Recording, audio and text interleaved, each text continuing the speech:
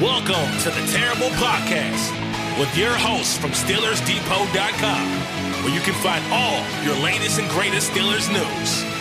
It's Dave Bryan and Alex Kozora, always lit, talking Steelers. And now, here's Dave and Alex.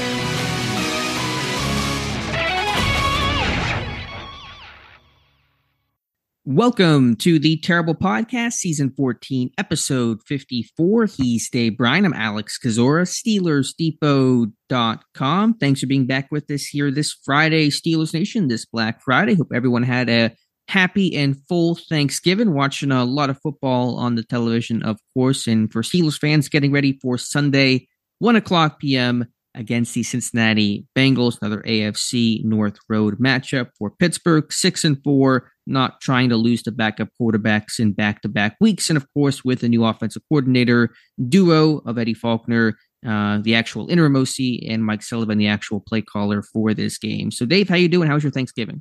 It was really, really well. It went really well. And I have a full belly still and it's got a lot of food left in the refrigerator to eat on today, and got some more football later on this evening. The football games on Thanksgiving they were a little bit, they were duds overall, right? You know,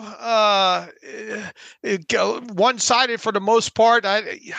Green Bay. We talked about Jordan Love a couple of weeks ago, right? Ahead of that game and talking about which quarterback would you rather have at the time. I remember talking a little bit about that. If Kenny Pickett comes out and has a game similar to what Jordan Love put up in that game against the Lions, I don't know. We might think about building a statue. He really was efficient in that game, and that's the Jordan Love that they kind of hope or had hoped that they had drafted there. He really looked good overall. So how was your Thanksgiving? It was good. And I'm a fan of the blowout games on Thanksgiving just because I can just sit back and like half pay attention to it and enjoy my just turkey sitting in my belly. So that's the one time a year I'm okay with a game not being competitive. All right. Well, there were a lot of that on Thursday for sure. I assume your favorite part was the Jack Harlow halftime show. I bet you were really into that. I was tuned into that. Dolly, seeing Dolly Parton in a cheerleader. I didn't have that one on my bingo card either there. So anyway, onward we go. I got to ask you something I never asked you before. Are you a fan of Creed? Because this is the time of year everyone talks about the 2001 or 2002 halftime show that they did, which I thought legitimately was really good. Are you a Creed fan and kind of like your Rock? Is that sacrilegious in terms of where you come from? I played a lot of it and all. It had to learn, a lot of the songs and all like that. Not a huge fan of it overall, though. I don't queue that up on the YouTube machine or on the MP3s or anything like that. And generally, if it comes on the radio, I try to find something else to listen to it. All right. Point. I think it was kind of oversold and at the time, and not a big Creed fan. I'm sorry. I probably lost some listeners there, but so we have a heavy Creed demographic, I'm sure. But you are a Creed fan, aren't you? I think they're fine. I think like Hire's a solid song. I think there's some decent stuff. I don't listen to them religiously, but there's a couple of decent things out there. But Dave, what we are tuning into today are Steelers Bengals this Sunday. A little bit later in this show, we'll have a Bengals beat writer on. We're excited about it. That is Jay Morrison, who writes and covers the Bengals for Pro Football Network. You can follow him on Twitter at @byJMorrison. Does a Bengals podcast for PFN every Tuesday. So we'll talk to him in a bit, get his perspective on these Bengals looking for a win just as desperately as the Pittsburgh Steelers. Before we do that, though, Dave, let's talk about the injury situation for both these teams, primarily for Pittsburgh. According to their Thursday report, and of course the Friday final report will come out here in just a little bit by the time people listen to this. But Minkah Fitzpatrick, the only Steeler to not practice on Thursday, still out with that hamstring injury suffered in Week 8 against Jacksonville. 5 players limited on Thursday. That's George Pickens with a shin, James Pierre with a shoulder. Montravius Adams has returned to practice the last 2 days, Wednesday, Thursday, limited with the ankle. Cam Hayward just kind of being managed with that rest and groin. and Nick Herbig limited Wednesday, Thursday with the hamstring. So not looking good for Minka. Obviously, we'll check on Pickens, but I think this team will be mostly healthy in terms of its current roster, sans Minka Fitzpatrick. Yeah, I was really hoping going into this week that, at some point, at least by Thursday, we would see Minka, get something done, maybe on a limited or even a full capacity, and that obviously didn't happen. They're not going to come out and say whether or not he had any sort of a setback or anything like that. But man, I really thought that okay, he wasn't able to play against the Browns. Maybe they just being extra careful with him to get him back for the Bengals game. But it barring, we've seen things change in the past late in the week. On occasion, but I'm not hopeful going into this Friday that we will see Minka against the Bengals. So it might be, who knows? Hopefully a week from now, we're talking about him coming back. So it looks like DeMonte Casey and Trenton Thompson will get the start. Thompson did not technically start the Browns game, but he played a majority of the snaps, and coaching staff seemed pretty impressed with his communication, tackling overall. I know some people will ask, Dave, why didn't Minka just go on IR when back in week 8 after the injury occurred? Hamstrings can be so tricky. You might have had some optimism that maybe he could come back sooner, and so you just try to roll the dice on that. So hindsight 2020, of course, but those hamstrings, you just never know when they're going to perk up in the right direction. Yeah, the other thing too is if you had any thought that maybe you would get him back during that span of time. Plus, you have to have a certain amount of, at least 5 inactive players. And this team, while it did go through some, obviously, other injured players, it wasn't like they were hard pressed for a roster spot, especially when you have the ability to elevate a couple of players off the practice squad if you so choose. And we've seen them do a couple of elevations over the last couple of weeks as well, too. So it was probably just a fact of they thought maybe there was a chance that he would be back within, the latter portion of the 4 weeks, and that obviously didn't happen. But it's not like they lost a roster spot overall because of generally being, you got Freiermuth back and you got some of these guys back, and yeah, you had to go through the Montravius Adams. Long story short, they weren't in a dire roster spot need there. What's your feeling on Adams? Does he come back? I mean, we'll get final game status today. He probably will be questionable if I had to guess. Yeah. Limited these last 2 days. Maybe this is the week he can come in and play 15 snaps as a backup nose tackle. Yeah, look, I mean, you got Keanu Benton in there who's going to get probably the lion's share moving forward anyway there. So, it obviously could go either way. We'll see if he's able to go full on Friday. So, even if he does play, like you said there, it's more as a rotational piece there and probably more generated to helping on some passing downs. On the Bengals side, of course, Joe Burrow out for the season. Jake Browning will make his first career start at quarterback. The other injuries to note, and we'll talk about this with Jay in a little bit, but wide receiver T. Higgins is not trending in the right direction like Minka Fitzpatrick. He's missed the last several games with a hamstring injury, has not practiced this week. Cam Taylor-Britt, their top corner, has not practiced either. Maybe he could have a chance, but looks pretty questionable on that. And I think B.J. Hill's going to play in this one after that non-contact injury against the Ravens, which looks super scary. And he's a really important piece up front. So Higgins and Taylor-Britt, of course, with Burrow, seem to be their headlining injuries entering this game. Yeah, boy, it looks a lot different than it did going into that Thursday game, right? Of the Bengals there. When you look at this team from a health standpoint, you obviously lose, a guy in Joe Burrow, and it's not looking great for T. Higgins at this point. And Cam Taylor-Britt, another one's really coming on for them. That doesn't look like he's going to play. So they looked, even though they've had the long week and all like that, the Steelers look, even though, obviously probably not going to have Minka Fitzpatrick there, but the Steelers look like the healthier of the two teams right now. They do. And just some news coming in right now, not relevant to the Steelers, but according to NFL Network's Ian Rappaport, the Commanders have fired Jack Del Rio, their defensive coordinator, after, of course, getting rolled by Dallas on Thanksgiving. And so Ron Rivera Sounds like he's going to take over the defense, but of course, don't expect Ron Rivera to be the coach in 2024. So they might just try to ride the rest of this thing out. All right. All right, Dave, the coordinators were speaking on Thursday, and usually we're talking about Matt Canada and Terrell Lawson. Of course, this was the first time in a coordinator fashion hearing from Eddie Faulkner. Mike Sullivan did not speak to the media, at least that we're aware of, not posted on Steelers.com. So it was Faulkner who has the lone title of interim offensive coordinator. Sullivan still has his quarterbacks coach title, but we know he'll be the play caller on Sundays. I thought it was a really good first interview for Faulkner. Not that that's, I mean, you don't plan to win the interview. It's all about the results on Sunday and producing and winning and Pickett looking better. But I thought Faulkner said all the right things.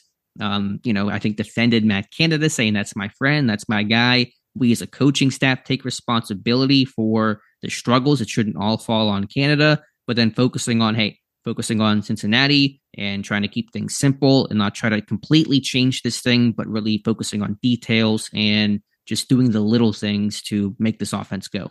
Look, I thought he controlled that press conference pretty good overall. I thought he was real, obviously positive. I think he set the tone early with his opening statement, talking about Matt Canada, talking about how all of it's not on Matt Canada, and he looked comfortable. It didn't seem like, at least that portion of his job now, which is standing up there every week and talking to the media, was too big for him whatsoever there. I thought some of the messages that as we stated, there's not going to be sweeping changes with this offense. And he said in so many words, you're in the middle of the season here. There's not that much that you can change schematically overall. They will, we hope to see some things that we pick up on tape overall here. But one of the other main takeaways with him was communication and Mike Tomlin.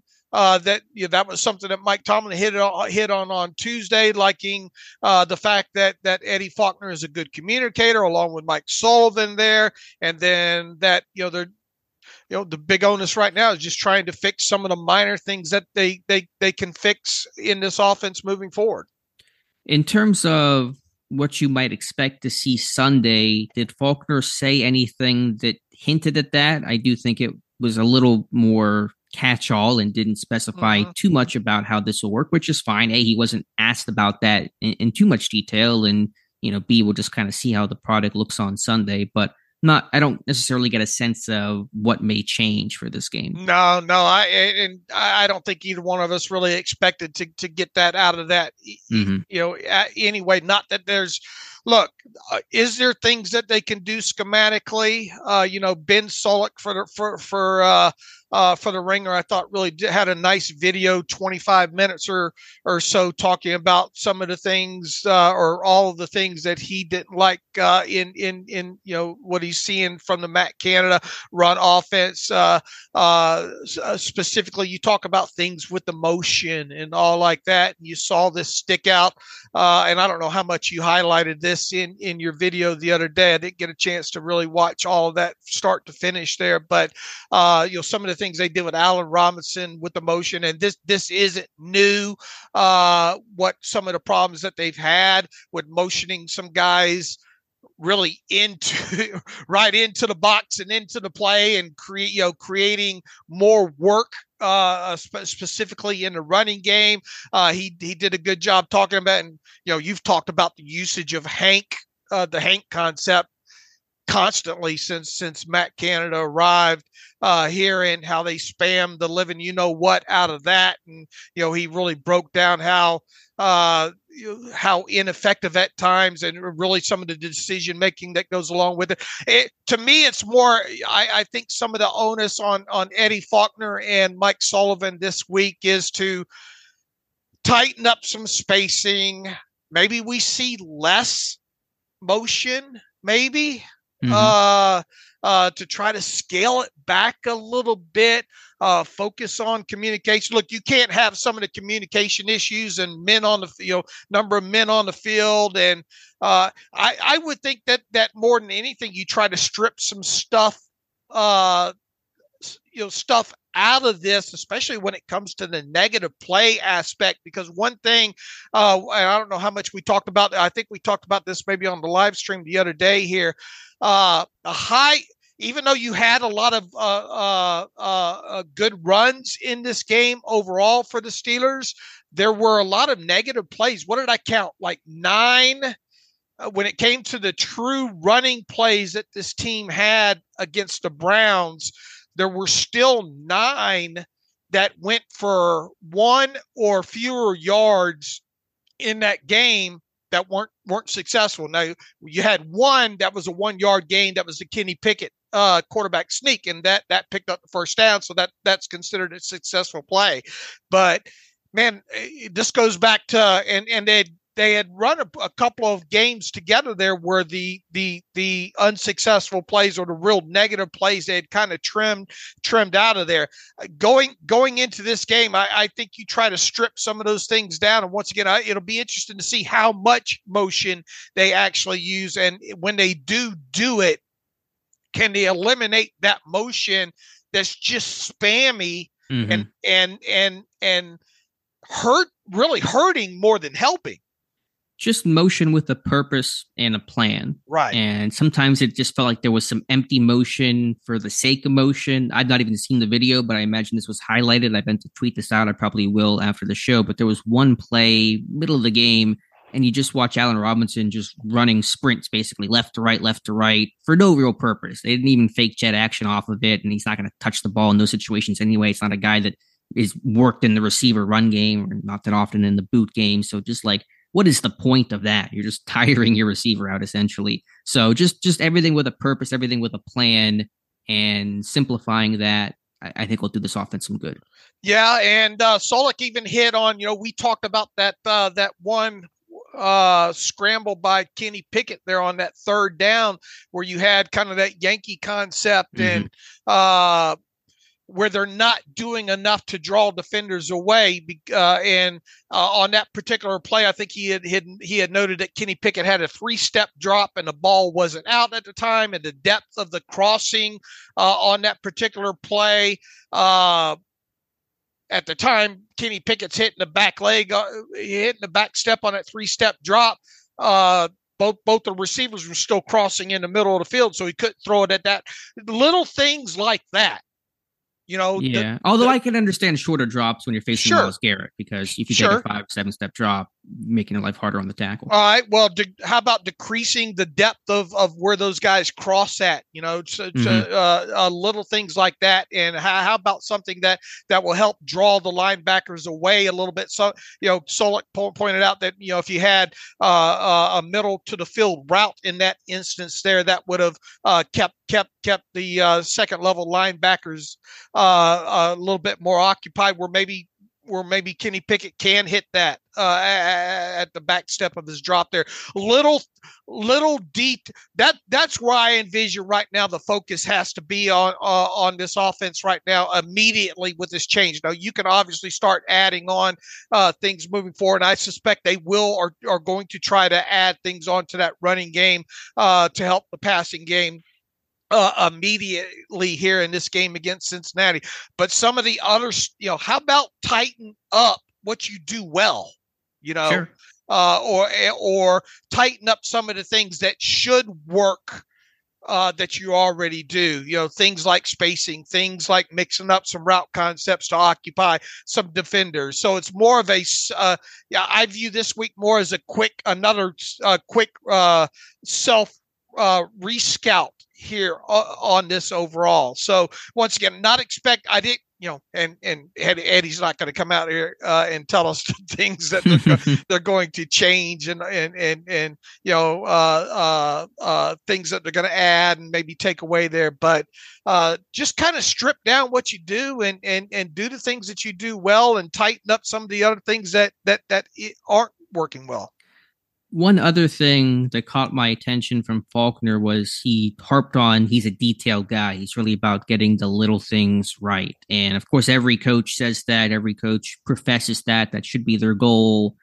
But maybe this offense, in some respect, wasn't as detailed as it should be. And again, making those big changes to the playbook can be hard. But I go back to, And we should have probably had that conversation. That's my mistake when the comments first surfaced in that Packers game or ahead of it. Jay Sternberger, the former Steelers tight end, remember he talked about that in the Canada playbook. You have your route and it would just be, okay, you got a slant, you got a 5-yard out like that. That's all it was. And when he said whenever he was in Green Bay with LaFleur, it was really detailed of we're going to run this route at 5 yards. And if wait for the slant, it's just, you'd have real coaching points on your individual route. So I think you see kind of a lack of route running by these receivers as well, lack of detail. And I don't know if Faulkner can really change all that instantly, but just having some more detail on real specific coaching points. To me, I'm a big fan of the adage, aim big, miss big, aim small, miss small. If you can get detailed and as granular as possible, then you're going to have a less margin for error. And those guys are going to be very clear about what they have to do.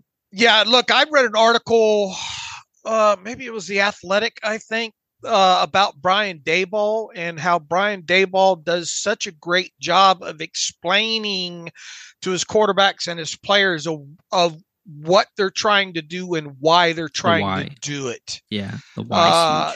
The why, all these receivers know concepts and all like that, but do they really know against a zone or a man or cover 2 or cover 1, why exactly they're running this concept here, or why this route combination can be effective and what you're,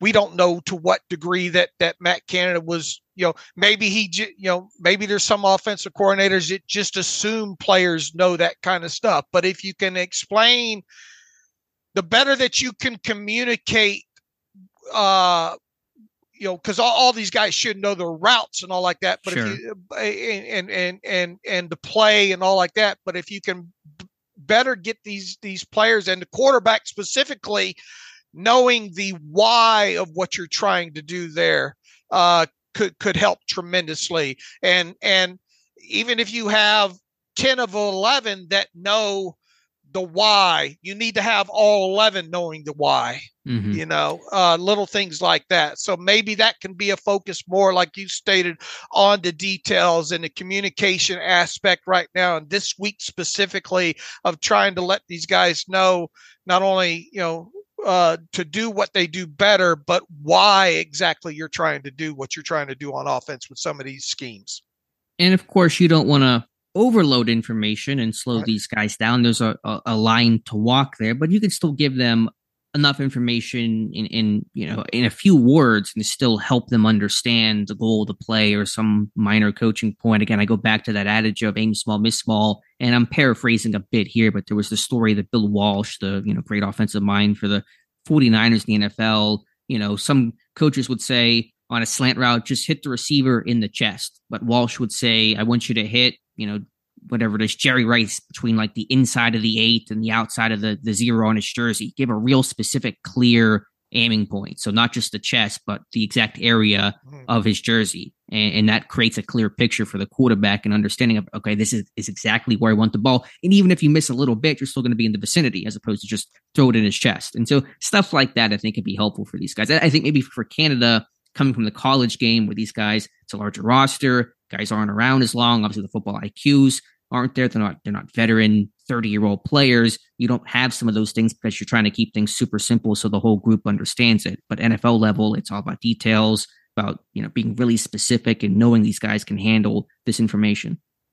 I guess people are listening and could be listening and saying, well, that all sounds great what you're talking about here, but why wasn't this happening with a Mike Sullivan and Eddie Faulkner before now? Well, those guys are position specific coaches and probably don't obviously don't conduct the overall meetings and all like that. So I would envision that, with Eddie Faulkner probably leading the meetings now, maybe, more attention to detail possibly in these meetings. It was my takeaway.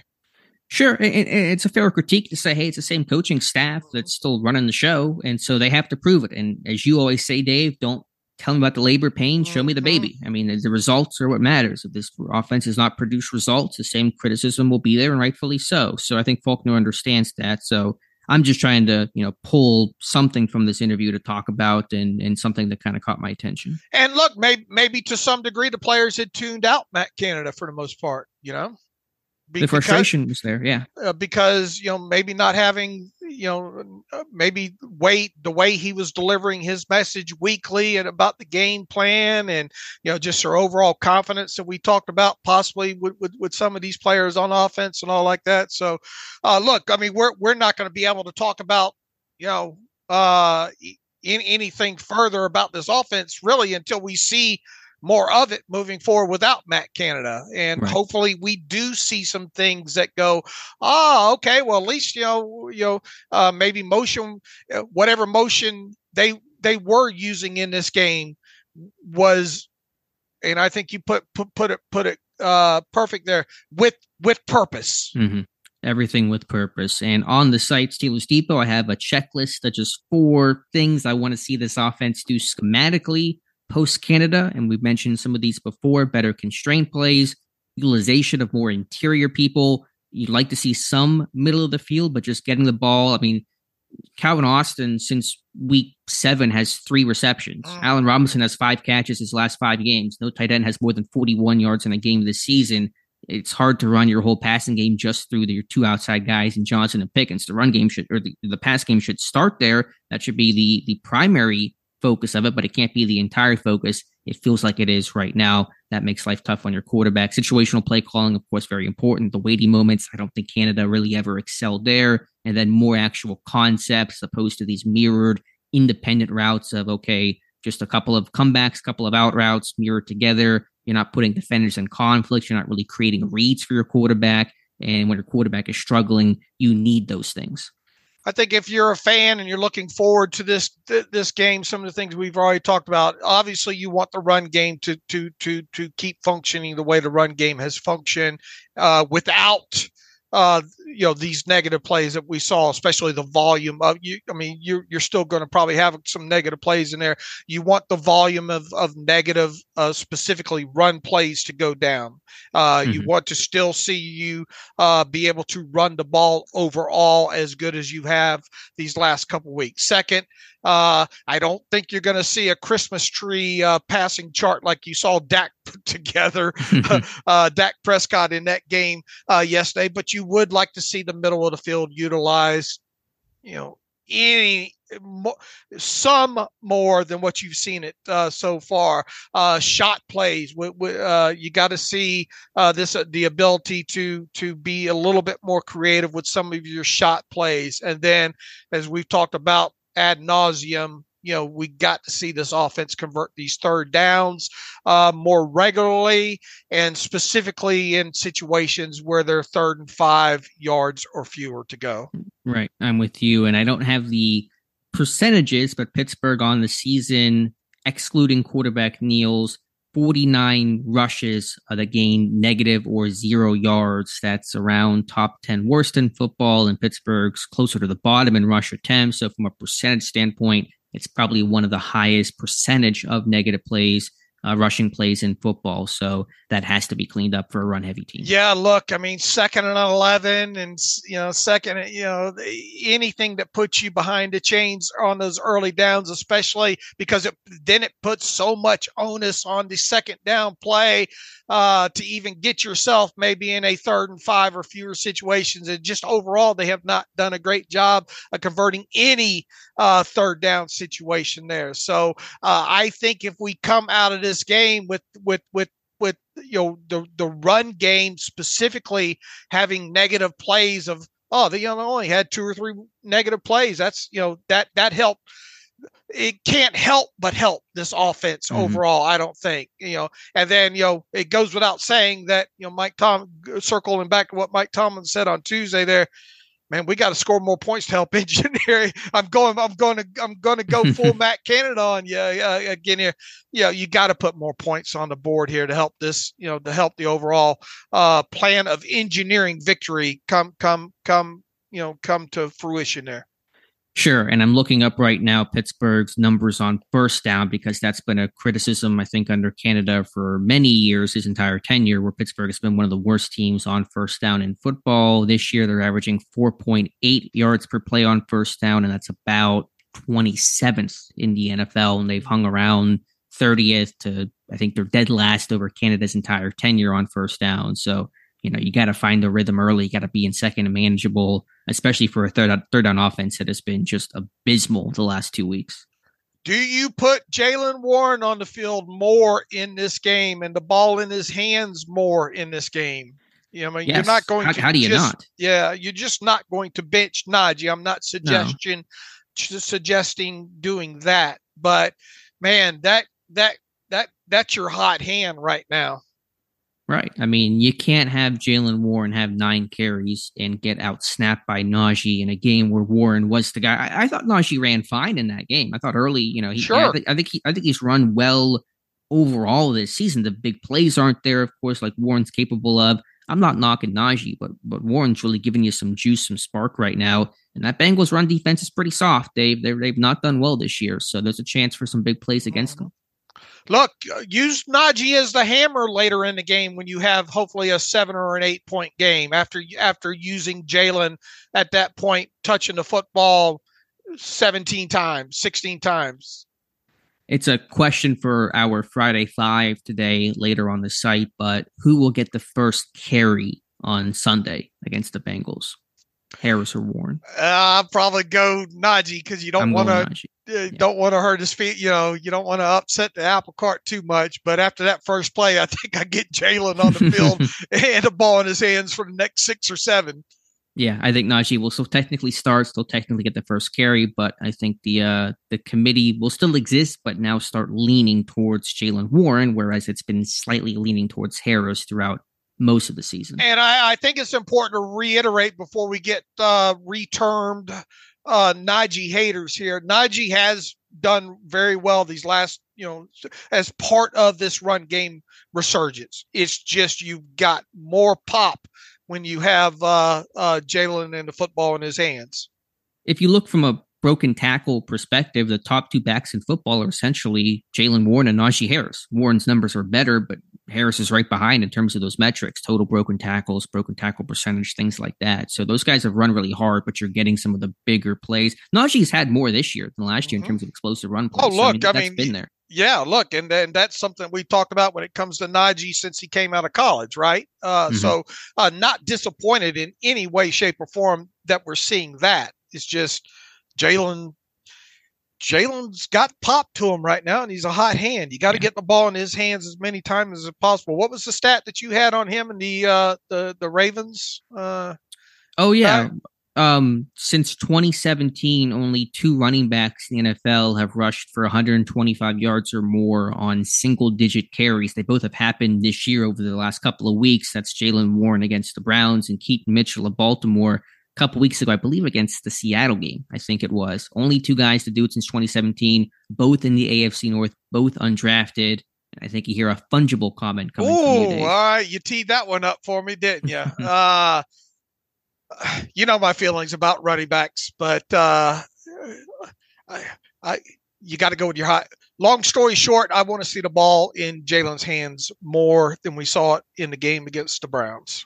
Me too. And fun fact, since 2010, only 3 running backs in the NFL have rushed for 125 plus yards on single digit carries. Warren, Mitchell this year, and in 2016, Jeremy Hill of the Bengals, also in the AFC North. And like Warren, I should say, Hill had a 74-yard touchdown in that game. So fun with numbers is my stats of the weird of the week. All right, Dave. Terrell Austin speaking to the media, less fanfare with him, but Austin had a lot of valuable things to say, praising the inside linebacker room of Landon Roberts, of Michael Walker, and talking about the veteran experience of Blake Martinez and Miles Jack.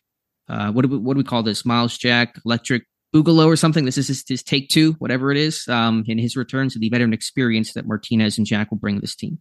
Yeah, and I think it'd be interesting to see what happens with Leonard still out there, cleared waivers and all like that. But at least they're getting some veteran guys in there that have played a lot of ball. It sounds like we might be a week or two away from seeing Miles Jack, but I have a feeling at some point we're going to see both those guys on the field. Blake in some role, Blake Martinez and Miles Jack.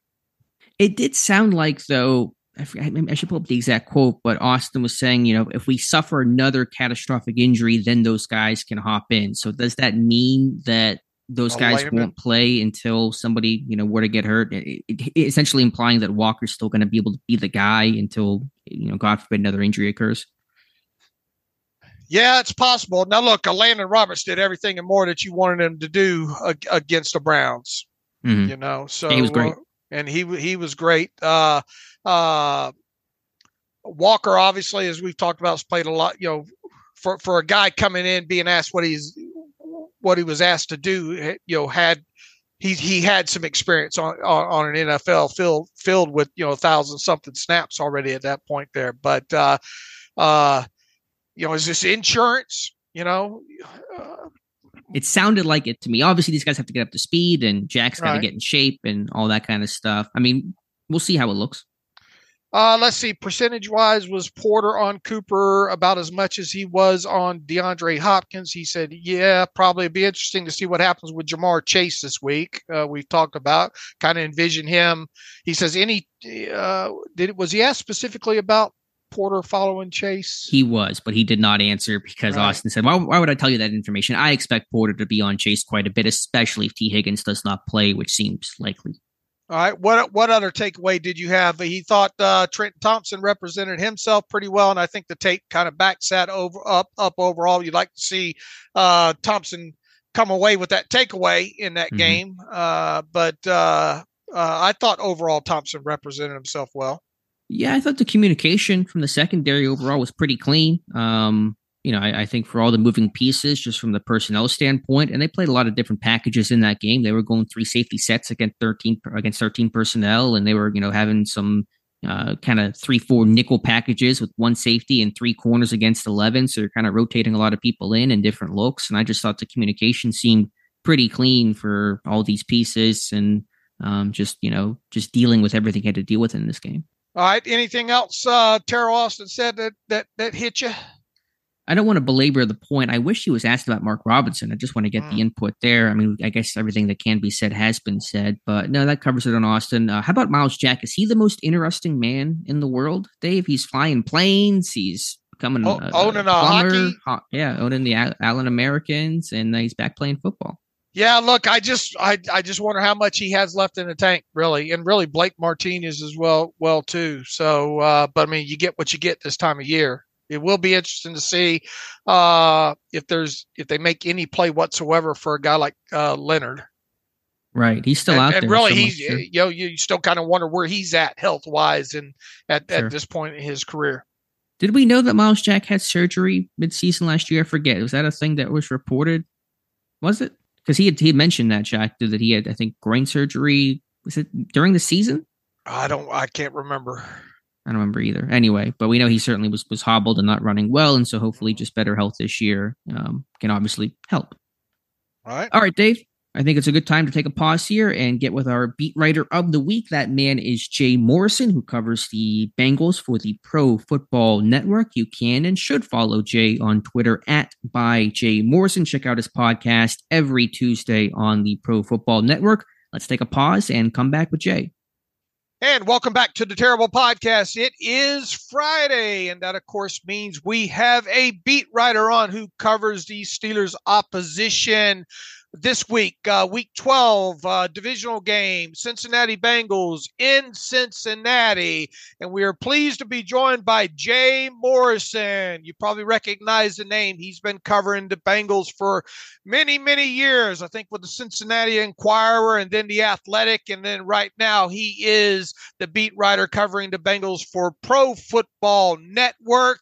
You can follow Jay on the Twitter machine by Jay Morrison. It's BYJAY Morrison. And we hope you reach out and let them know that you heard him on the podcast. So with that, the day after Thanksgiving, we know his time is valuable. Jay, welcome to the Terrible Podcast with Dave and Alex. Hey guys, thanks for having me on. Absolutely, Jay. Big game, obviously AFC North game. This week, and coming off of a long week for the Bengals, this was really kind of the game that you looked, at least heading into that game last Thursday with the Bengals, are thinking, man, maybe they can get back in this thing. Obviously, the unfortunate wrist injury with Joe Burrow in that game has really changed the complexion moving forward here. They're going with Jake Browning moving forward here. Just your overall thoughts now, kind of a 30,000 foot, look, kind of reset, if you will, of this Bengals team.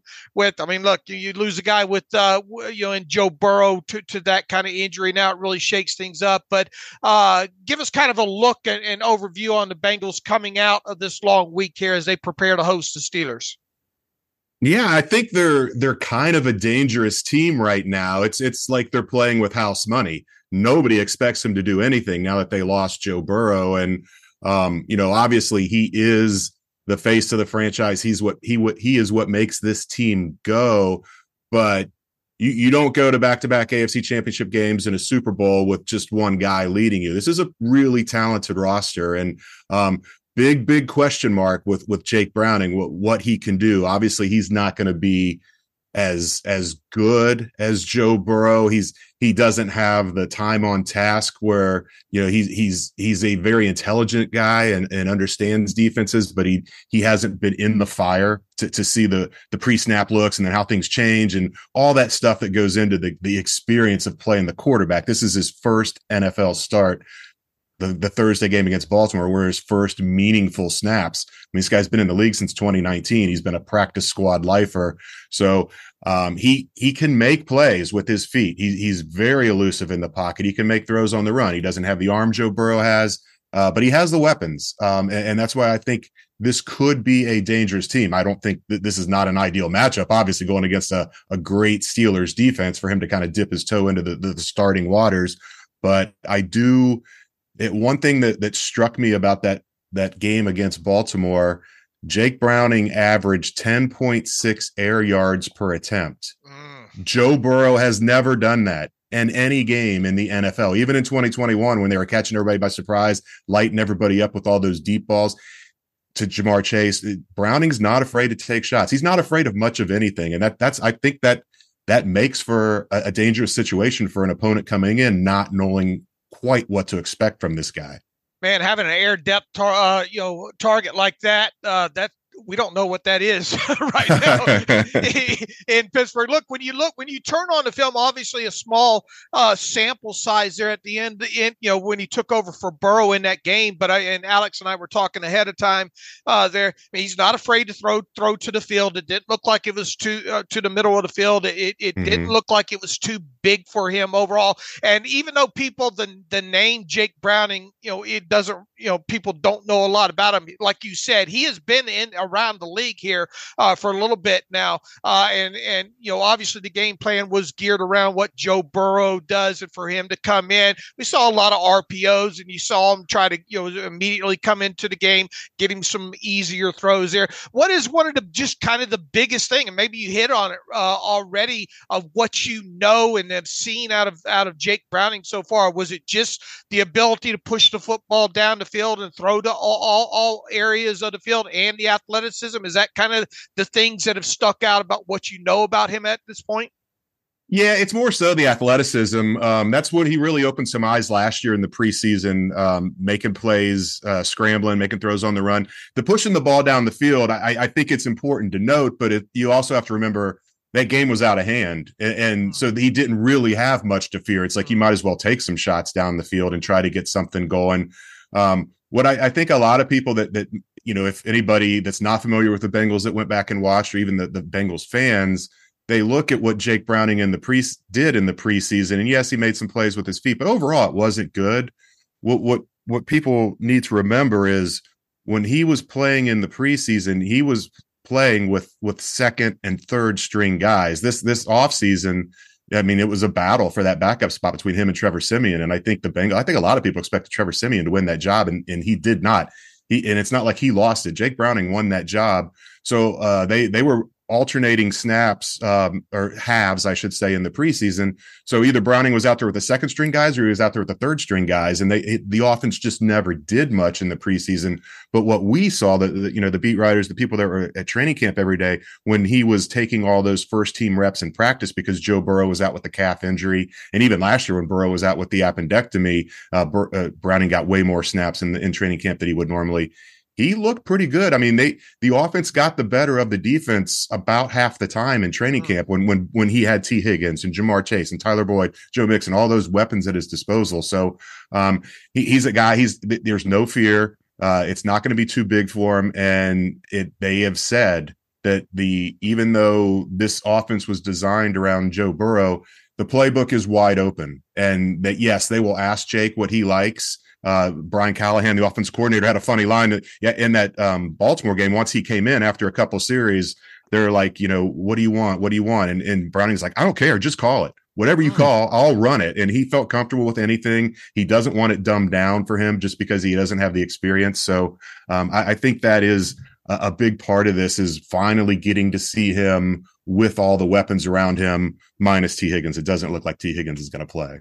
Real quick before I turn it over to Alex here, we noticed that T. Higgins, it doesn't look like he's trending toward playing here. Maybe you've got some better information there. I know Sam Hubbard's banged up, and one of their corners in Cam Taylor-Britt, who's been fun to watch, is a little bit banged up too. Can you give us I know it's Friday, and Friday's a big practice, and the injury report will tell us a lot about that later this afternoon. But what's your outlook on injuries for this team heading into this game? Yeah, they seem optimistic about Sam. He's missed 2 games with an ankle injury. He was limited the last 2 days in practice. Today will be a walkthrough. I would imagine he'll be listed as a full participant. I think we'll see Sam play. He is one of the best edge guys in the league when it comes to defending the run. I mean, he does a good enough job rushing the passer, but he's terrific against the run, and they've really missed him the last couple games. Both Houston and Baltimore ran all over this defense. So that'll be big if they can get him back. Cam Taylor-Britt, as you mentioned, he's got 4 interceptions. He's been really good since he took over as a starter midway through last year. Has not practiced. I don't know if we're going to see him. I think they'll be more patient with him because they drafted DJ Turner out of Michigan in the 2nd round, and he started the last 6 games opposite Cam Taylor-Britt, while Chidobe Awuzie, last year's starter, has still kind of been working back from an ACL and a back injury. So I'd be surprised if Cam Taylor-Britt plays. I think you're going to see Awuzie and DJ Turner be the starters on Sunday, and then Higgins, it just doesn't. He's missed 2 games with a hamstring. He hasn't practiced yet. It'd be surprising at this point. Again, just going through a walkthrough today, even if he goes full, I think they're going to hold him out at least 1 more week.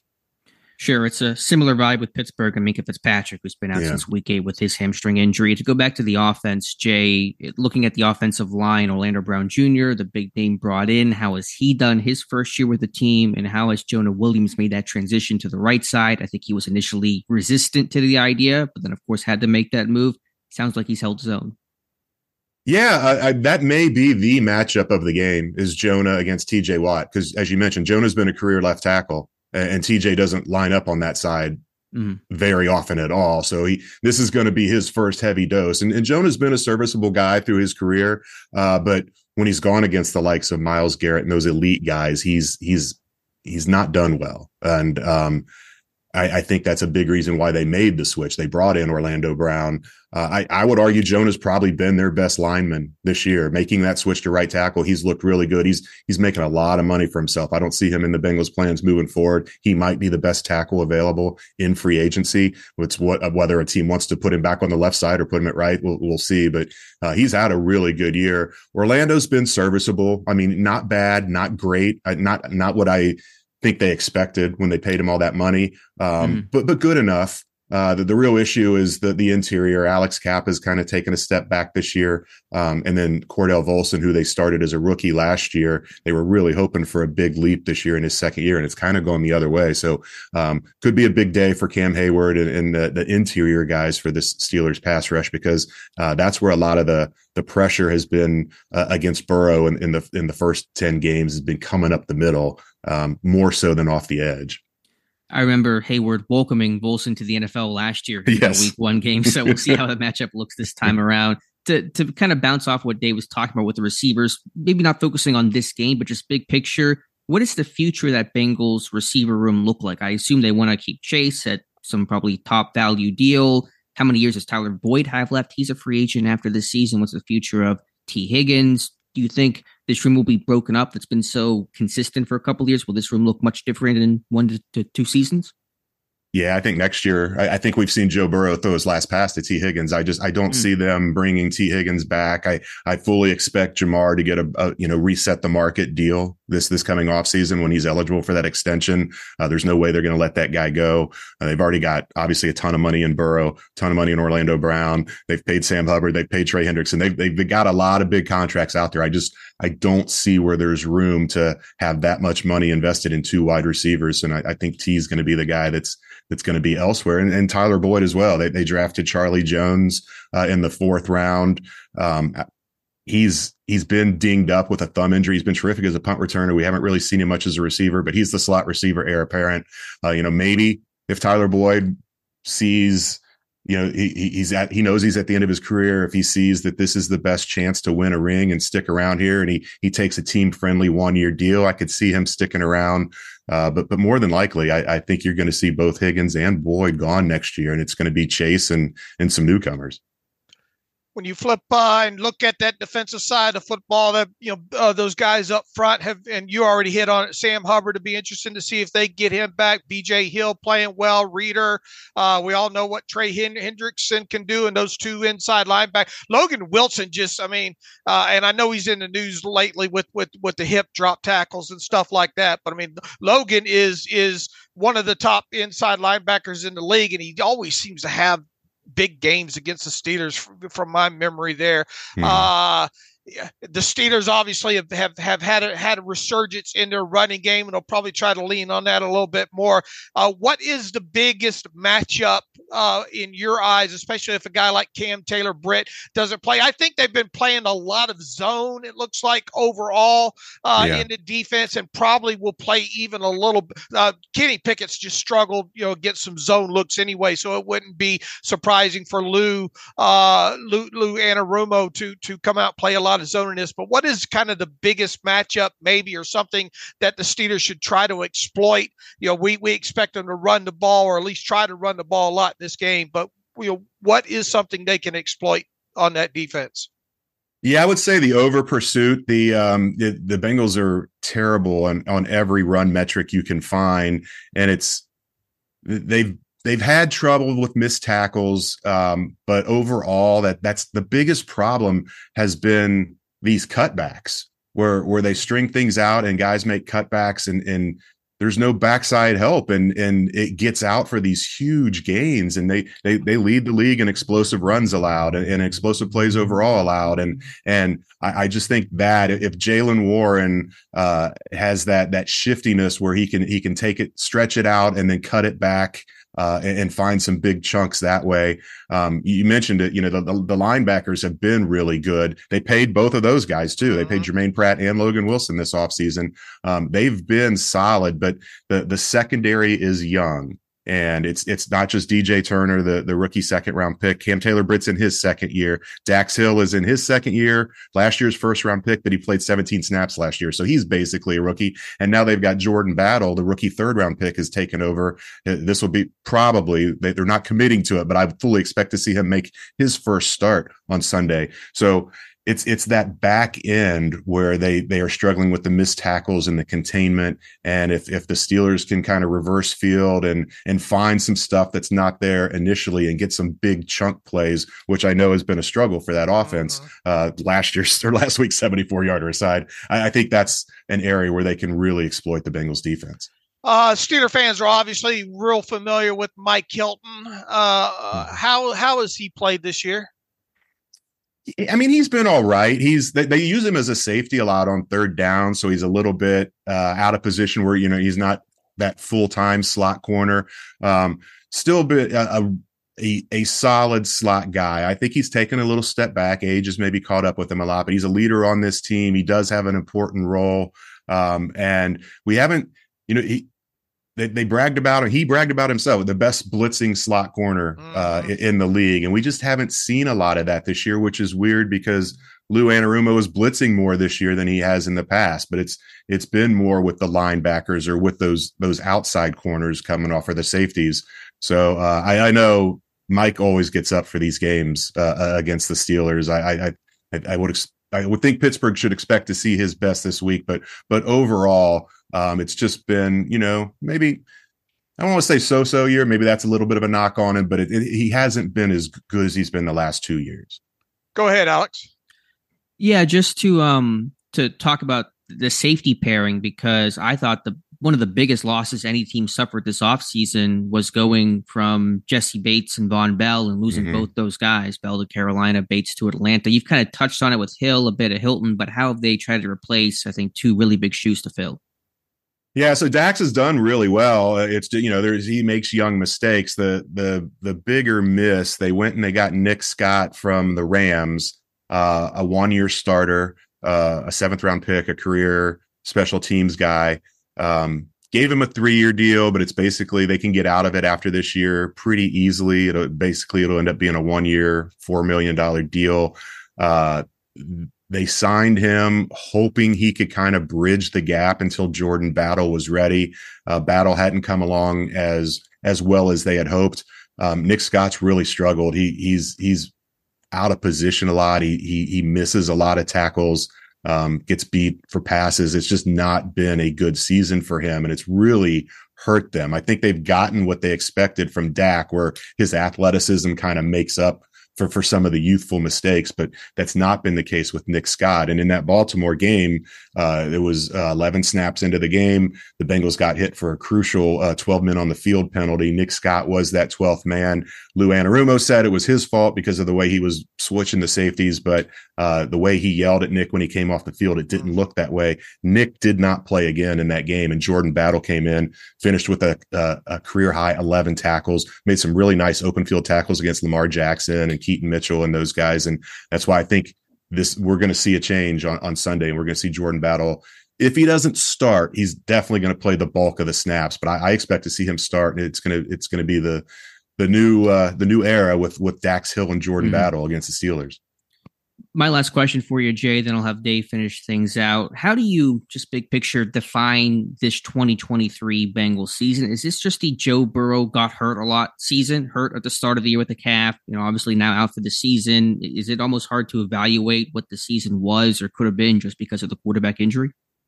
Yeah, it really is.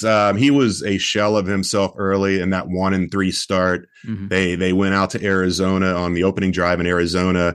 You saw him for the first time get out of pocket on purpose and stick his foot, that injured right calf, in the ground, throw back across his body for a touchdown pass. And everybody's like, okay, he's back. And they rip off 4 straight wins. And everybody's thinking, okay, this is when the Bengals get going. And then that Houston loss was a killer because it really dinged their playoff chances. And then the following week he suffers the wrist injury. And it's going to be really hard to evaluate this season as a whole. I mean, that's a huge asterisk where Burrow wasn't healthy for camp. He wasn't healthy for the first games of the regular season. And now he's going to miss the last half of the season. Overall, it's a disappointment. I don't think anybody expected this team to be 5-5 at this point, and basically looking. I mean, they're not going to be mathematically eliminated if they lose to the Steelers on Sunday, but it's going to be almost impossible for them to get back in this. That would put them at 0-4 in the conference or in the division, and 1-6 in the conference. So even if they were to run the table, you're still talking about losing every tiebreaker against any team with the same record. Obviously, a lot of eyes, will be on Jake Browning at quarterback, and I would expect the Bengals to try to run, and I would expect the Steelers to try to shut down the run first and foremost. And if T. Higgins indeed does not play, we're kind of thinking we might see Joey Porter Jr. follow Jamar Chase around and then do some bracket stuff on him to try to take him away. I guess where I'm going with this is Tyler Boyd, along with obviously Jake Browning for obvious reasons. Here is Tyler Boyd kind of the key guy in this game, that if they got a big game out of Tyler Boyd, this could kind of be enough to turn the tables in this game? Yeah, I think he can have a big game. I think the key is going to be Trenton Irwin. He's a guy that last year when Jamar was out, stepped up and had some huge games. And you see this all the time. A backup quarterback comes in and he leans on those backup receivers that he has the rapport with in practice. Good point. And so he really that was the first throw he threw when he came in. The first ball he threw was to Trenton Irwin in that Baltimore game. And then the other thing is Tanner Hudson has been on the practice squad all year, the tight end, and they've elevated him. They elevated him for 2 games early. Then they finally signed him to the 53, and he and Jake have a really good connection from their practice squad reps in practice after the season started. So I think those 2 guys, Tanner Hudson and Trenton Irwin, are the 2 guys that could really help this offense get going. Big picture real quick. I know you got half a season left here, a little less than half a season. What's their biggest need if you're looking ahead to the 2024 draft right now from where you sit right now? Yeah, man, it's tough. Like I mentioned, Jonah's probably gone, so they're going to need a tackle. Awuzie is going to be a free agent. I wouldn't be surprised to see him go corner again, even though they love DJ Turner and Cam Taylor-Britt. Another receiver, if T doesn't go, I mean, that's going to be a big, they're going to have some choices to make. They're going to need interior linemen. I mean, it's going to truly be a best player available because they're going to have plenty of needs. And it seems crazy because you look at how good this roster is overall right now, but this is what happens when you pay the quarterback and you're going to pay the wide receiver and make him the highest paid guy at his position. And Orlando Brown is up there too. There's hard decisions are coming, and there's not going to be money in free agency to address them. So it's going to be a really, really interesting draft season for this team. All right, Jay, how do you see this one going on Sunday in Cincinnati there? I don't know if you do score predictions or not. Feel free to throw one out there, but how do you see this one going? So on my podcast, I was so close to predicting a 10-10 tie, but I just could not go there. I like the dangerous aspect of Jake Browning. I guess there's a dangerous aspect too with the Steelers having a new offensive coordinator, a new play caller. What's that going to look like? They're not going to change the offense, but right. the philosophy might change a little bit. The aggression might change a little bit.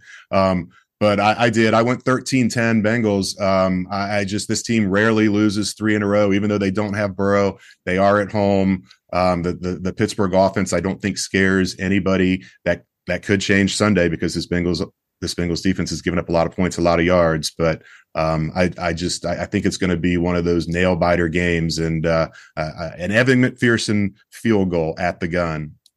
All right. Tell people what you got going on over at Pro Football Network right now. Yeah, so we have our podcast. The PFN Bengals podcast drops every Tuesday. Posting about 3 or 4 stories a day, covering all angles on the team. Interesting story up right now where Jake Browning and Jonah Williams were high school teammates. They won a state title in California, won every game by at least 42 points, won the state championship game by 61. This will be the first time they've started a game together since that season. And then at Pro Football Network, everything's free. We have a ton of betting content up there, a ton of fantasy content. It's a one-stop shop for anything that you might be interested in NFL wise.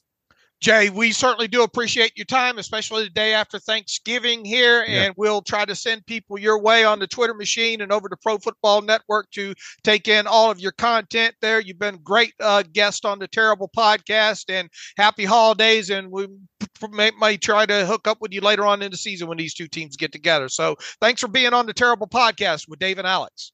Yeah, Dave and Alex, thanks a lot for having me on. It was a good conversation.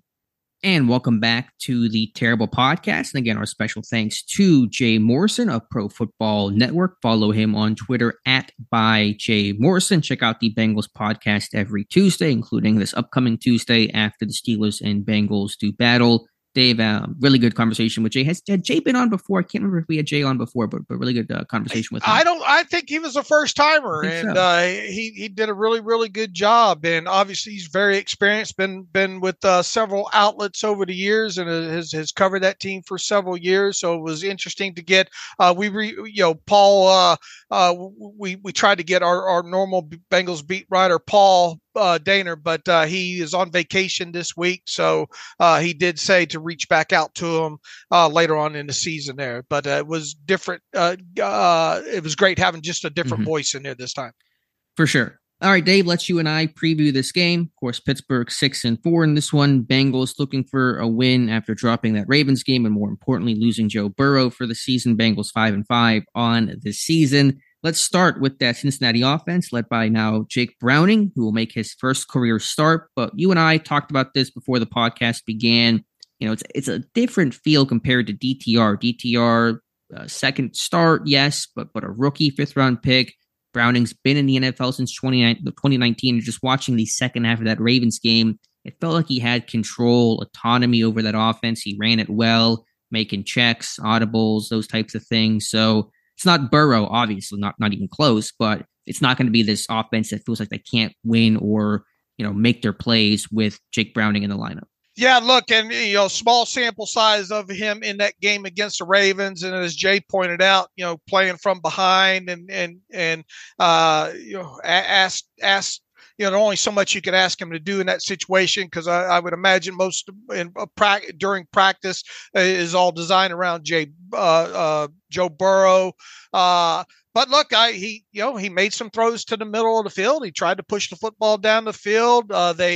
You try early first snap, move him out of the pocket there, and kind of make an easy throw for him in that situation. Had some RPOs and all in there early on.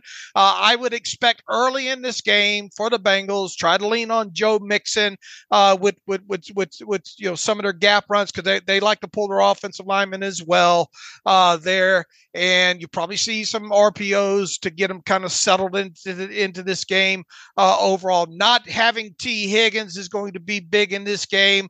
Probably not a guy that you're lean on heavily to push it deep down the field with him. But my overall sense in watching those snaps against the Ravens was it too big for him?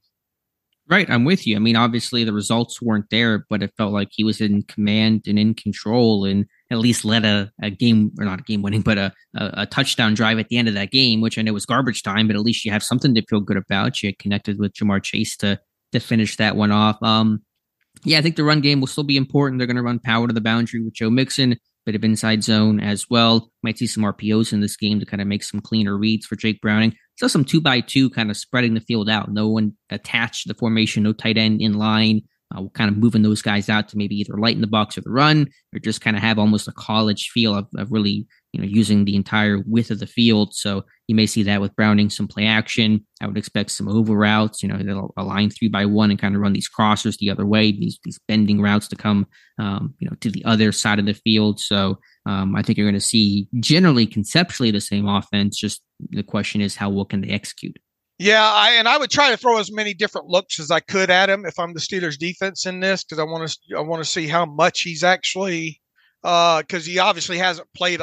He has been around the NFL for a while, but obviously has not played a lot. So I want to try to give him as many different looks and have him try to decipher some stuff on the go here. And look, I mean, is Jake Browning can still move. He's got some athleticism to him. So I don't know how much man you're actually going to play in this game overall. But within that, you're probably going to see Joey Porter follow Jamar Chase around quite a bit. But I would try to give Jake Browning as many different defensive looks as I could in this game. I want to agree, but when you have a secondary that's young, especially at safety, you wonder how many you want to keep things simple for your guys too. But yeah, the veteran guys in that secondary, they have to make plays. I'm looking at Patrick Peterson. You can do it with different pressure looks, though. Yeah, there's some pressure looks for sure, but just making sure things are communicated cleanly when you've lost so many of those central guys, and Holcomb, Alexander, Minka. You want to do some of that for sure. There's just a line and a potential consequence to it, but I just want to see these veteran guys make a play, whether it's Casey or Peterson. They have to make these rookie quarterbacks or these young quarterbacks pay and make some plays on the football. Well, look, you got to stop the run first and foremost with them, and that's what the Steelers say that the goal is every game. So you can't let Joe Joe Mixon come out early and start running downhill and get ahead of the chains, because that's going to make life that much easier for Browning at quarterback there. So you got to stop the run first and foremost. You can't let Jamar Chase get behind you in the passing game, and you can't let Jamar Chase get the ball running out in space overall. Mm-hmm. I think for them overall, and I mentioned this to Jay, Tyler Boyd could play a very significant role. I think Tyler Boyd could be one of the keys in this game for them offensively. Okay. Do you think downfield? Because it feels like he's kind of become their possession receiver. Right. But on possession downs, on third downs and things along those lines, especially in the makeable type situations there where you're not necessarily going to push the football down the field and have to get away from the run. You got to be on your screws when it comes to Boyd, because he can move the chains. Sure. Peterson on Boyd, a couple of veteran savvy dudes. Might be some fun matchups. I think you also travel Porter on Chase, because you don't want Peterson on Chase. That's a matchup trying to run with him. That's going to be difficult on Peterson. So I think you try to get that guy inside. Watch out for the tight ends and just kind of the seam overall. You see Tanner Hudson making some plays. Jay mentioned Trenton Irwin in this one. Just watch out for kind of those seam balls from Jake Browning. He threw one, I think, against the Ravens that I think hit or almost was completed. He'll definitely test it. And I envision them on offense saying, "Look, don't turn the football over." In other words, I expect them to be fairly conservative. I mean, they're going to have built-in shot plays and things as well, too, as you would expect with them. But I envision them having a short passing game and just trying to get this thing to the fourth quarter as well, too. And they do a great job taking care of the football. I believe they only have 8 or 9 giveaways this year. Their turnover differential's +10. Only Pittsburgh is better in the NFL at +11. So both teams have really taken great care of the football. The Bengals have only had one game with more than one turnover all season. That's going to have to continue, of course, under Browning, a new quarterback in there, but they've done collectively a good job of that. Joe Mixon has not fumbled since 2021. So, I mean, just talk about some of those basic foundational things. Ball security, keeping the ball, possessing the football. They do it well. Can the Steelers' interior defensive line players make an impact against Volson and Karras and Kappa, who Kappa's not having as good a year as Jay pointed out there? That seems to be where they are indeed the most vulnerable there. So be a good week for Cam Hayward to do some of the things that we've seen him do to some left guards in the past. Including Volson in that week 1 last year. I mean, remember that?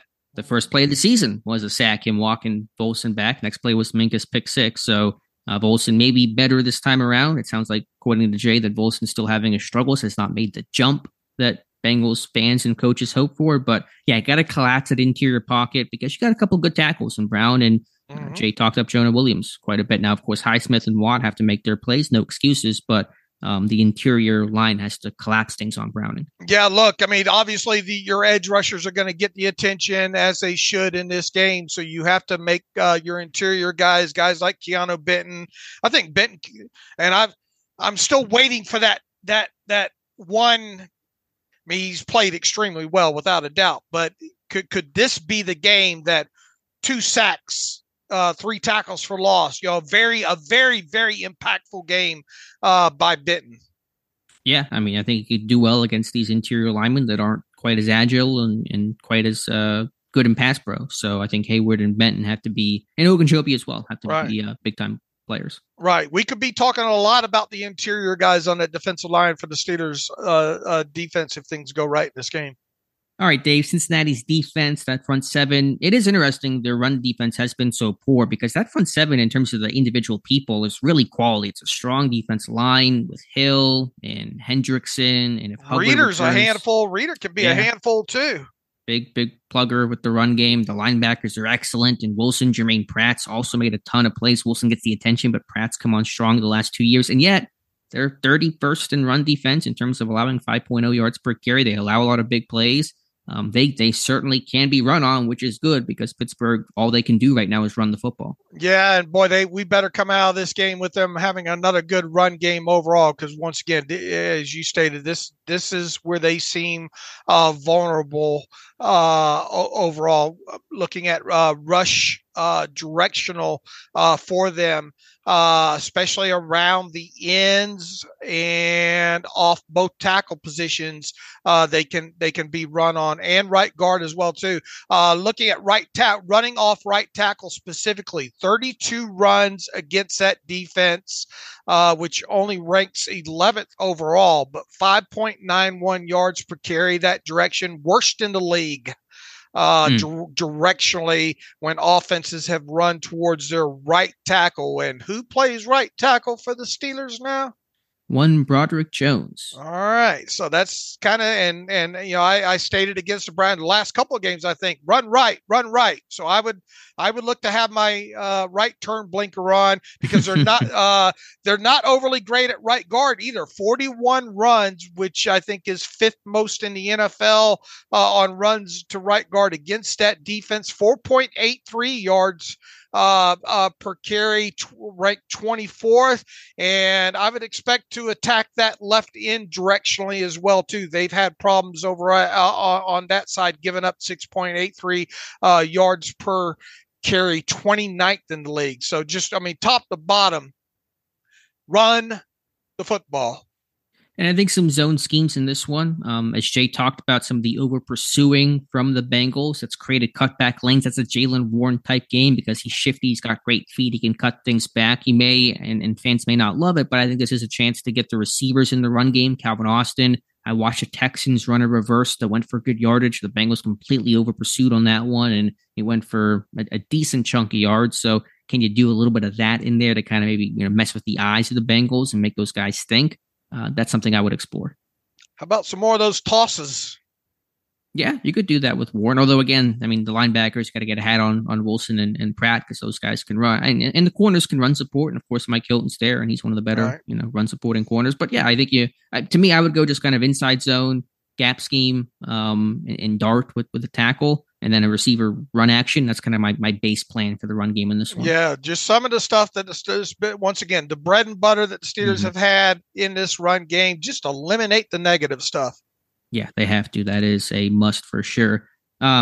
Secondary-wise, coverage-wise, we'll see the status of Taylor Britt. He's their top corner. If they're without him, that's going to be an issue. And to me, I know that, they talked up Dax Hill, and that was kind of they knew they were going to lose Bates at some point. That's why they drafted Hill. But I think losing those two guys, Bates and Bell, has really put strain and stress on that defense, and a big reason why you've seen regression this year. They've given up some deep passes this year as well, too. Deep middle. Not that we're going to see a lot of it. Ranked 27th in the league, only 12 plays overall there.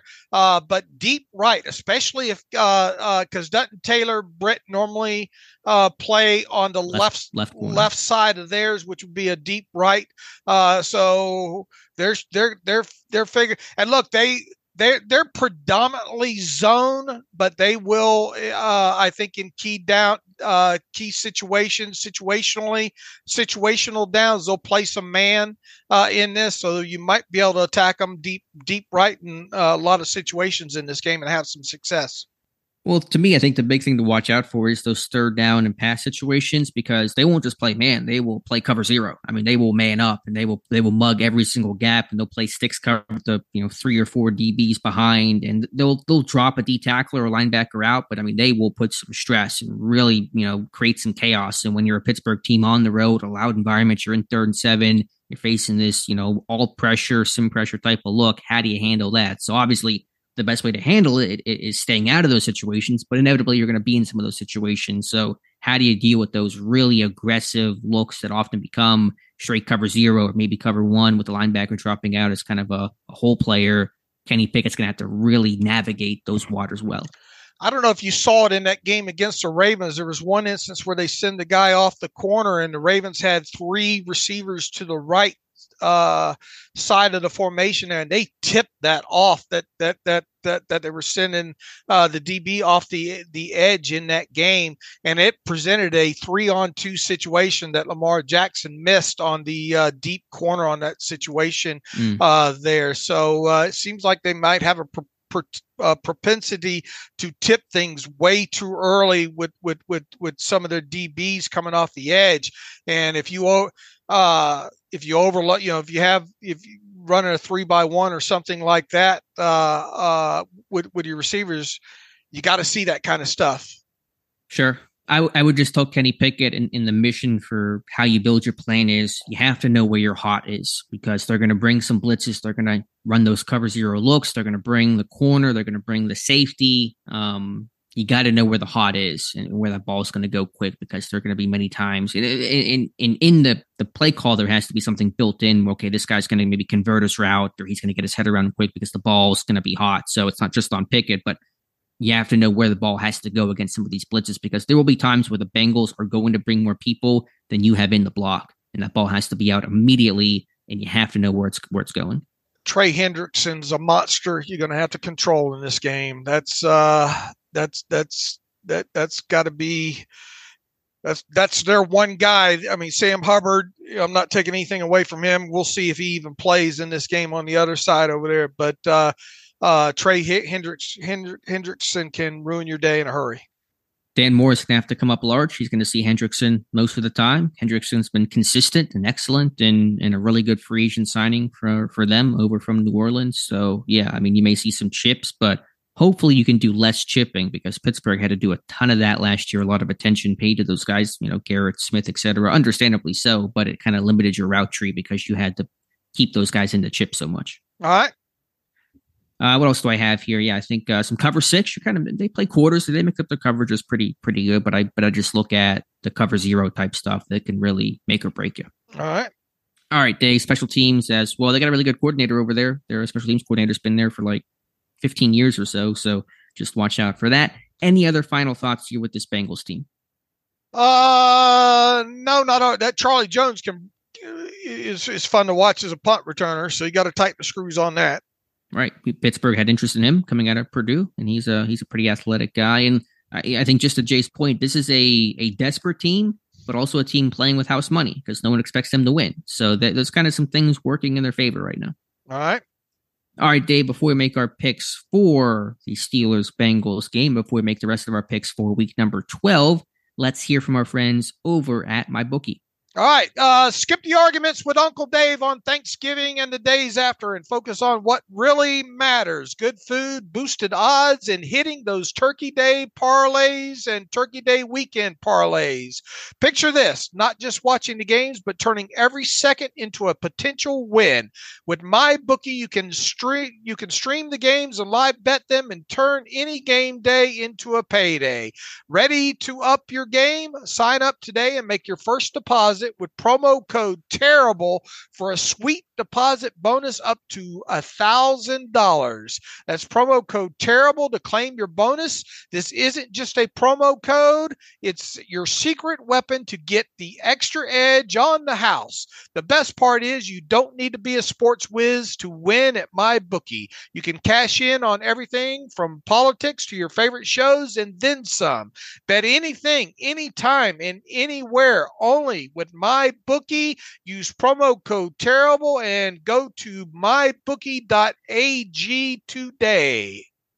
All right, and I think I had a clean sweep of my Thanksgiving plates, picking those three. I don't think you had you didn't go for seconds there, Dave. No, I hit the 49ers game. That was the only one that I hit. I think you had the Cowboys covering as the favorite. You hit that, and you had the Packers covering as the underdog in that game against the Lions. So kudos to you for a clean sweep there. Let's look and see what You're doing much better I think I'm still below 500 for the season, though. So on the year, I'm just taking my small wins when I can get them. Yeah, and look, if you keep on with your hot hand the way you have in Thanksgiving here, you'll catch up in a hurry. I'm the Jaylen Warren of this show right now. There you go. All right, Miami Friday night football, Black Friday football, Miami Dolphins tonight against the New York Jets. The Dolphins are road 9.5 point favorites here. Yeah. Give me the Dolphins. Do you like this whole Black Friday game kind of deal, Dave, or you think it's a little too much? I don't mind it. I mean, I'll watch. I love football, so but I don't have a problem with it there. I'll tune in. You're taking the Dolphins laying the 9.5? Yes. I will do the same. New Orleans Saints, a NFC South battle. New Orleans Saints at the Atlanta Falcons. The Saints are road favorites by 1.5. You know what? Give me Atlanta. I just got a feeling about this one. I'll take the Saints and lay the 1.5 on the road there. Jaguars, AFC South battle. Jaguars go to Houston. The Jaguars are 1.5 favorites in this one on the road. Going to be a fun one. Houston blew them out when they met before, so surprise Jacksonville is the favorite. This one's tough. I don't know. I'm going to go with my gut again. I love CJ Stroud. I'm going to go Jacksonville. All right, I think we're being set up here with this line on the road here. So I'm going to take the Jaguars on the road to win by a field goal and cover that 1.5 there. Tampa Bay Buccaneers on the road against the Indianapolis Colts. The Colts at home laying 2.5 points. I'll take Tampa Bay. Their run defense is solid. Kind of make Minshew put some pressure on him. So I'll go Tampa Bay. Yeah, I think Baker maybe pulls this one out. So I will take the Buccaneers to win this one outright. So give me the 2.5 points. New England Patriots on the road against the New York Football Giants. Patriots who's going to play quarterback for them? I think that was the big question that nobody can get an answer for, unsurprisingly, when it comes to the Patriots. But the Patriots are road favorites by 3.5 points against Tommy DeVito, right? Yeah, and this great performance that he had there in a game that we will not be watching, that's for sure. I don't know. I'll take the Patriots. I'll begrudgingly take the Patriots as well, too. Patriots are coming off the bye, right? Yes, they are. Yeah. I'll take the Patriots lay to 3.5 points in this one along with you. Panthers on the road against the Titans. The Titans at home laying 3.5. Carolina win one more game. Will Frank Reich get fired? They're really up against it. That Panthers run defense, I think, is better. I don't know. I'll take Tennessee. I'll take Tennessee lay to 3.5 as well, too. The Cardinals are hosting the Rams. The Rams are 1.5 road favorites. Not a lot of great games this weekend, it's looking like here. We got spoiled by that Chiefs-Eagles game. I'll take the Rams. I'll take the Rams, cover that 1.5 on the road. Browns on the road against Denver. Closer spread than probably what you might think because of that Browns defense, but obviously the quarterback situation there. The Broncos are 1.5 home favorite versus the Browns. I know how meager that Browns offense looked, but that defense is still elite, and they're better than either side of the ball. The Denver has offense, defense. I'm going to go Cleveland. I'll go Denver it wouldn't be an upset because they're favored, but I think Denver maybe pulls this one out late in a low scoring game. So I'll lay the 1.5 there. Should be a good game. Buffalo Bills at the Philadelphia Eagles. The Eagles pulling one out against the Chiefs the other night. The Eagles are 3-point home favorites against the Bills. Yeah, they play a bit cleaner football overall. Give me Philadelphia. I'll take the Bills in an upset here. So I'll take the 3 points there. The Raiders are hosting the Chiefs. The Chiefs are road favorites by 9 points against the Raiders. Chiefs kind of some cracks in their game right now. I think they're like Buffalo where they need that other weapon. They have like a top dude, obviously in Kelsey. The Bills have Diggs. You don't have those other kind of options. They drop a ton of passes. Still, actually, do the Raiders play the Chiefs well? These are all questions I should have known before we started the show. Give me Kansas City. I'll take the Chiefs to win, but the Raiders plus the 9 there. Baltimore Ravens on the road against the Chargers. The Ravens are 3.5 point road favorites against the Chargers. Yeah, I'm a big fan of Baltimore. Give me the Ravens. I'll take the Ravens to lay the 3.5 points there. And finally, before we get to the Steelers game, the Bears on the road against the Vikings. The Vikings are 3-point home favorites. I'll take the Bears. I'll say the Bears find a way to at least cover this one. I'm not going against Joshua Dobbs. I'll take the Vikings lay the 3 points there. That circles us back to the Pittsburgh Steelers on the road against the Cincinnati Bengals. The Steelers are 1.5 road favorites in this one. Always nervous about these games, especially seeing what happened against Cleveland. Backup quarterback doesn't mean you're going to win this game. I think the Bengals have a strong front seven on paper in terms of the individual players, but their run defense has really struggled. I think Pittsburgh will be able to make some plays. They got to get a couple of picks off one of these backup quarterbacks, you would think. So, and just kind of maybe that breath of fresh air that Faulkner and Sullivan can breathe into this offense. Not that I'm expecting a huge turnaround or giant production, but just there's some benefit to that, I believe. So I got Pittsburgh in this one, Dave, 20-17 over the Bengals. I got it close to your score there. I think they get a little jump in their step. They fix a few things that have been going wrong overall. Playing against an inexperienced quarterback in Browning, I think obviously favors the Steelers in this one. I think they can shut that run game down. I think they can get a couple of takeaways on defense there, make a couple more explosive plays, hopefully on offense here. I have them even cracking the 20 mark in this one. Probably a defensive touchdown for the Steelers or something. 22-17 in 22. This one. Yeah, look, you make changes for a reason. They better respond to it. This is a very winnable game for the quarterback situation alone. Sure. I think. Give me the Steelers doing, looking a little bit better overall on both sides of football. 22-17. How are they getting to 22? Get like a safety or a bunch of field goals or missed extra point? You know me and these odd scores. You love the score. I love these odd scores because even though you don't hit them most of the time, the one time that you can do is the most you have the recent bias going on in it. You say, oh, well, Dave called that one. I assume that's not scoregami. You're like a scoregami, I think, fiend. You're looking for it. I wouldn't imagine 22-17 scoregami, right? How often do you think 22-17 happens, though? I mean, I'm researching this. I promise we're going to get the answer. I am going to guess 43 times. Oh, I don't think it's that many. I think it's like 15 max, but let's see. You think 43 times, 22-17 final, 22 times, 22-17 has happened, funny enough. Last time it happened, it's happened earlier this year, the Vikings beating the 49ers. It looks like 22-17. Has Pittsburgh ever been in a 22-17 game? These are all important things for us to find out.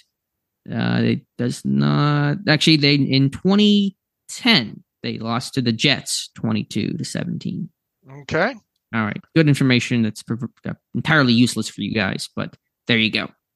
All right, Dave. Those are our picks for the week. Let's get to a couple of reader emails and close out today's show. Let's see if we have a few new ones here. Bryce writes in. Based on Sullivan's past, what are some tendencies and things he likes to call? What would you say his personality has been as a previous play caller? I mean, you got to go back several years for that. I haven't even – it's been a while since I looked at Mike Sullivan as a play caller with tendency. I mean, it's impossible really to – because look, I mean – I think you got to look at this schematically and offense and how we're not expecting a lot of changes overall. I mean, you'd have to drill this down, maybe what he likes to call situationally. I don't have an answer for that. Yeah, I don't have a great answer. You could refer back to the article I wrote after he got hired as quarterbacks coach entitled Film Room, How Quarterbacks Coach Mike Sullivan Will Teach the Steelers' Next Franchise Arm. He goes to his family of coverages and the way that you kind of read things pre-snap, post-snap, anticipate rotations. That's kind of more of a nuts and bolts. I think he's a disciplined, technical detail guy. I mean, he was literally in the Army and coached there and I believe played there. And I think he's kind of a stickler for those types of things and just doing the foundational things correctly. But I probably not done the level of research to talk about his philosophy, big picture as an OC. But I do have a pretty detailed film room from a clinic that he did, kind of teaching the basic coverages and how those things work. He writes, TJ said the defense has to do a better job with the quick and shorter passing game. So what would you like to see Austin and Tomlin do differently to take away these shorter type of throws? Well, from a pass rush standpoint, it's hard to really get pressure when the ball's coming out in 2.1 seconds. So as they talked about getting your hands up, batting balls is kind of maybe the next best thing you can do. And of course, stopping the run to put teams in the second and third and long where they can't utilize the short passing game, where you invite that, you allow it, throw short on 3rd and 11, that's fine. But other than that, and maybe corners take chances, depends on the coverage you want to play behind. But I think basically it comes down to stopping the run to eliminate the short passing game. Right. Get them out of situationals where that would be beneficial for them if they even complete them. Right. Exactly. Let's move on here to Jeff Berg, middle of the field and wide open receivers. Happy post-Thanksgiving after watching football all day. 2 common questions reared their heads. Question one, why is it that every team can use the whole field in a passing game and the Steelers seem to be unable to? Throws to the running backs, tight ends, and wide receivers over the middle are commonplace. Seam routes, tight ends leaking out, running backs running angle routes. Basically, look, I mean, it's the age-old question. Why haven't the Steelers been using the middle of the field more? I wish I had an answer. I mean, if I had that, I'd bottle it and sell it, man. To Pittsburgh specifically. I think there's, some lack of talent. Tight ends have been hurt. Austin, I don't think Pittsburgh knows what to do with Calvin Austin right now. I don't know if they know how he wins and how he can work in this offense. But some of it can be scheme, what defenses are doing, but it's been going on for a long time now, even before Kenny, before Canada. I don't have a good answer. All right. Brandon Fry, let's see, this is from a couple of days ago. He says, hey guys, big fan, keep up the great work. You said something on the post-Canada firing discussion that I can't help but disagree with when you said ultimately it doesn't matter if the decision came from Rooney or Tomlin. To me, the way the Steelers operate with these big decisions is the most important thing concerning the franchise. If you are of the opinion that a huge issue with this team for years on end is how Tomlin picks his offensive coaching staff, he says, I am, then I would love to know if he was overridden and the decision came from the top. I personally think Tomlin has some big strengths, but please, Steelers, for God's sake, help with some of these macro level offensive stuff. Just my 2 cents. So he's saying that it basically, long story short, he puts a lot of weight in who the decision came from when it came to firing and hiring. I get that. Rooney or Tomlin. Sure. And when I said it doesn't matter, I guess I was more to the point of, okay, he's gone. They're moving on. Let's see what the new version looks like with Faulkner and Sullivan. But I understand the point there. The reporting has really indicated, I think Diana Rossini had the report that it did basically stem from Tomlin. There was a conversation with Art Rooney prior to the actual firing taking place to kind of, I guess, get his blessing. But if you believe that report, and Rossini's pretty solid, it was Tomlin that basically was the catalyst to that decision. All right. I haven't spent a lot of time anymore thinking about it other than they've gone a different direction now. Let's see. I think we got through all of them, caught up for the most part. We're running a little bit long on this Friday as usual because of the guest and all, so it's probably a good time to wrap things up. And we will be back on Monday to talk about Steelers versus Bengals result. Hopefully they need this one, don't they? Oh boy, do they need this one. They do. It's going to be a long Monday if they lose to the Bengals, Dave. Let's put it that way. And especially if Baltimore and Cleveland win their games and all. And look, you're doing a little bit of scoreboard watching at this point with some of those other teams in there fighting for a wild card position, and they really need this one. It'd be great for us to be talking about 5, 7, 8 point winner and Kenny looking, Kenny looking better overall. So here's the hope. And we have an optimistic outlook coming out of this game overall. And more importantly with a W. So until Monday, you can follow me on Twitter at Steelers Depot. Follow Alex at Alex_Kozora. Follow the show at Terrible Podcast. Email the show, theterriblepodcast@gmail.com. If you like what we do and want to donate to the cause, SteelersDepot.com. Hit the donate button upper right navigational bar.